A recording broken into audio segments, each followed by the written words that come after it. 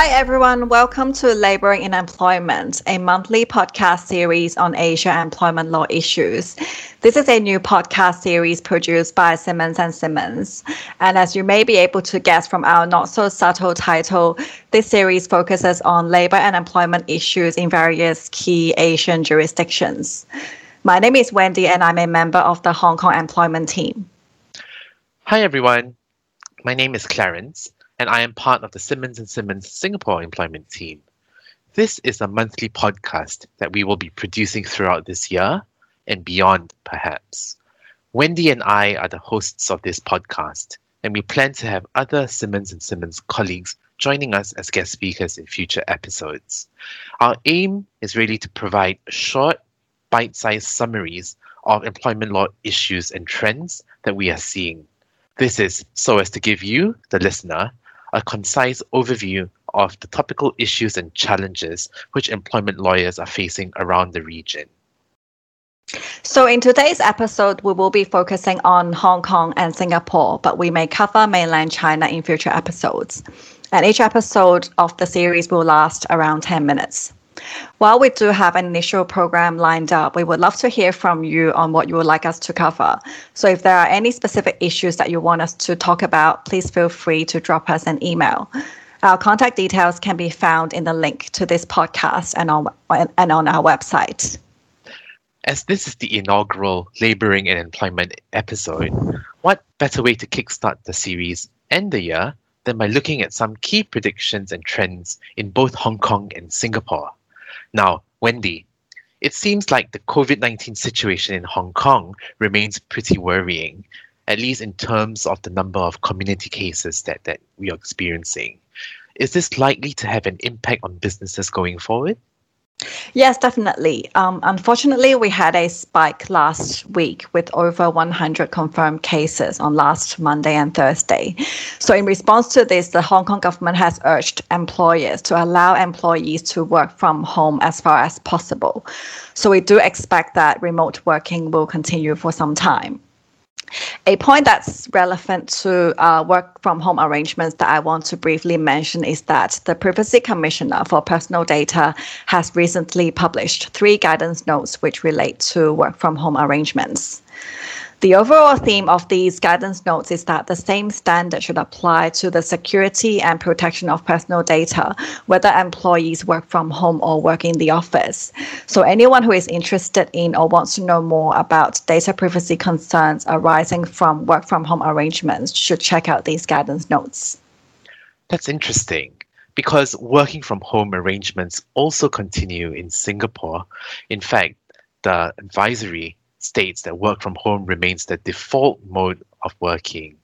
And this is even though Singapore has been, and I hope you don't mind me making this point, relatively more successful than Hong Kong in keeping the number of new community cases low. I think the reason for this is prudence, since the Singapore government has traditionally been conservative in both its outlook and policies. There is also the fact that the vaccine, whilst already in the market, is not yet widely available. In fact, I think there's so much to talk about this. We could probably cover this off in a standalone episode. Perhaps the next one? Yes, I agree. And I look forward to doing that one with you because it is such a hot topic right now.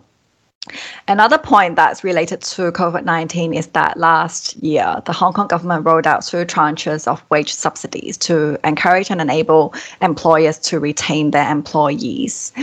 The government has already indicated that there is unlikely to be an upcoming 3rd tranche. So I think we are going to see more cost-cutting measures, restructurings, and redundancies in Hong Kong. This is unfortunately the case in Singapore as well. The Jobs Support Scheme subsidies were announced right at the start of the pandemic. These subsidies, which are essentially just cash payouts to employers to offset the salaries of local employees, are scheduled to run until June 2021. There is no word so far on any extensions or further payments to be made. In fact, and on the contrary, so as to preempt the increasing number of people being made redundant, the Singapore government has updated the tripartite advisory on managing excess manpower and responsible retrenchment. I have to say, this is a very long winded title. Indeed. And it's not just the title that's getting everyone tied up in knots. This advisory makes it clear that retrenchments should only be utilized as the last resort. Now, employers are strongly encouraged to consider a range of other cost saving measures to manage this difficult period. Also, and quite ominously, employers must maintain what they call a strong Singaporean core of employees. Clarence, can you explain what that actually means? I think this means, in a rather unsubtle manner, that the Singapore government expects employers to preserve the jobs of local, i.e., Singaporean citizens and Singaporean permanent resident employees as far as possible, and to take the necessary steps to insulate local employees from any retrenchments which are being carried out. This actually sounds a lot like positive discrimination to me. Look, I think you've hit the nail right on the head. And there's so much we can talk about regarding what this actually means and how this looks like practically, from a company's hiring practices and more conceptually, whether this marks a movement towards a less open and more protectionist policy advocated by the Singapore government going forward. I suggest that we leave this for a future episode, particularly as we are still waiting for more data points to become available as to what, in fact, the Singapore government is doing about this. This sounds good. And moving away from COVID-19 and on a more positive note, there will actually be a few family-friendly employment law changes in Hong Kong. So following the extension of statutory maternity leave from 10 to 14 weeks, which took effect just last month, the Hong Kong government will reimburse employers for the 4 extra weeks of maternity leave pay which they are required to pay because of this extension.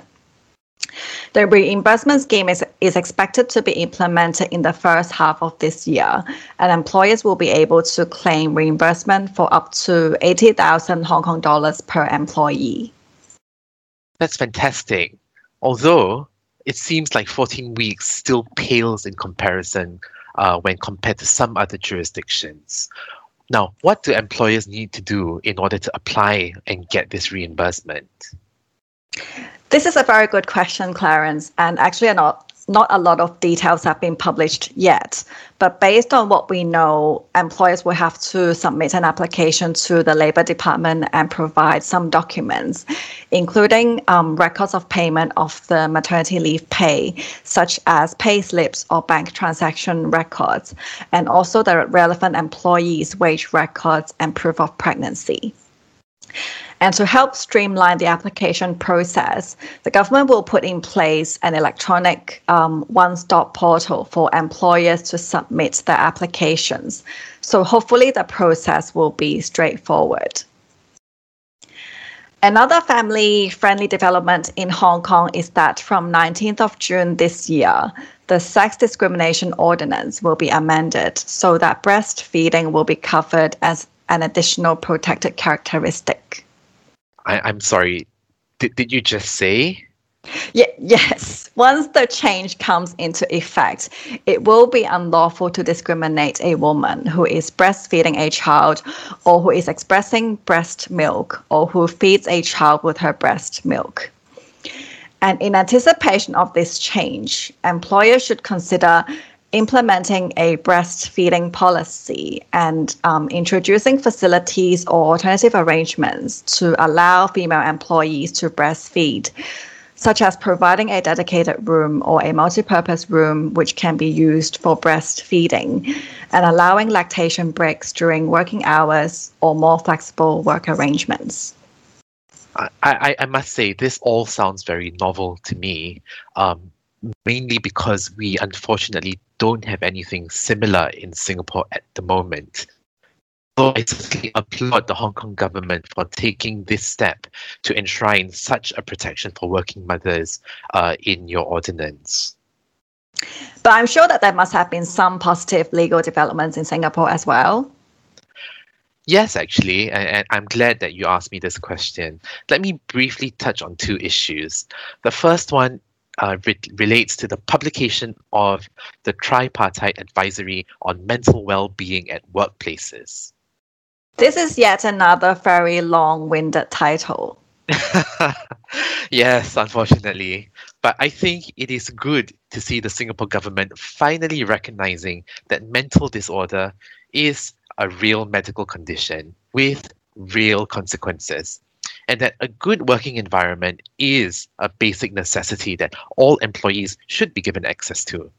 The catch here, however, is that this advisory only provides non-binding recommendations, albeit at an individual, team, and organization level.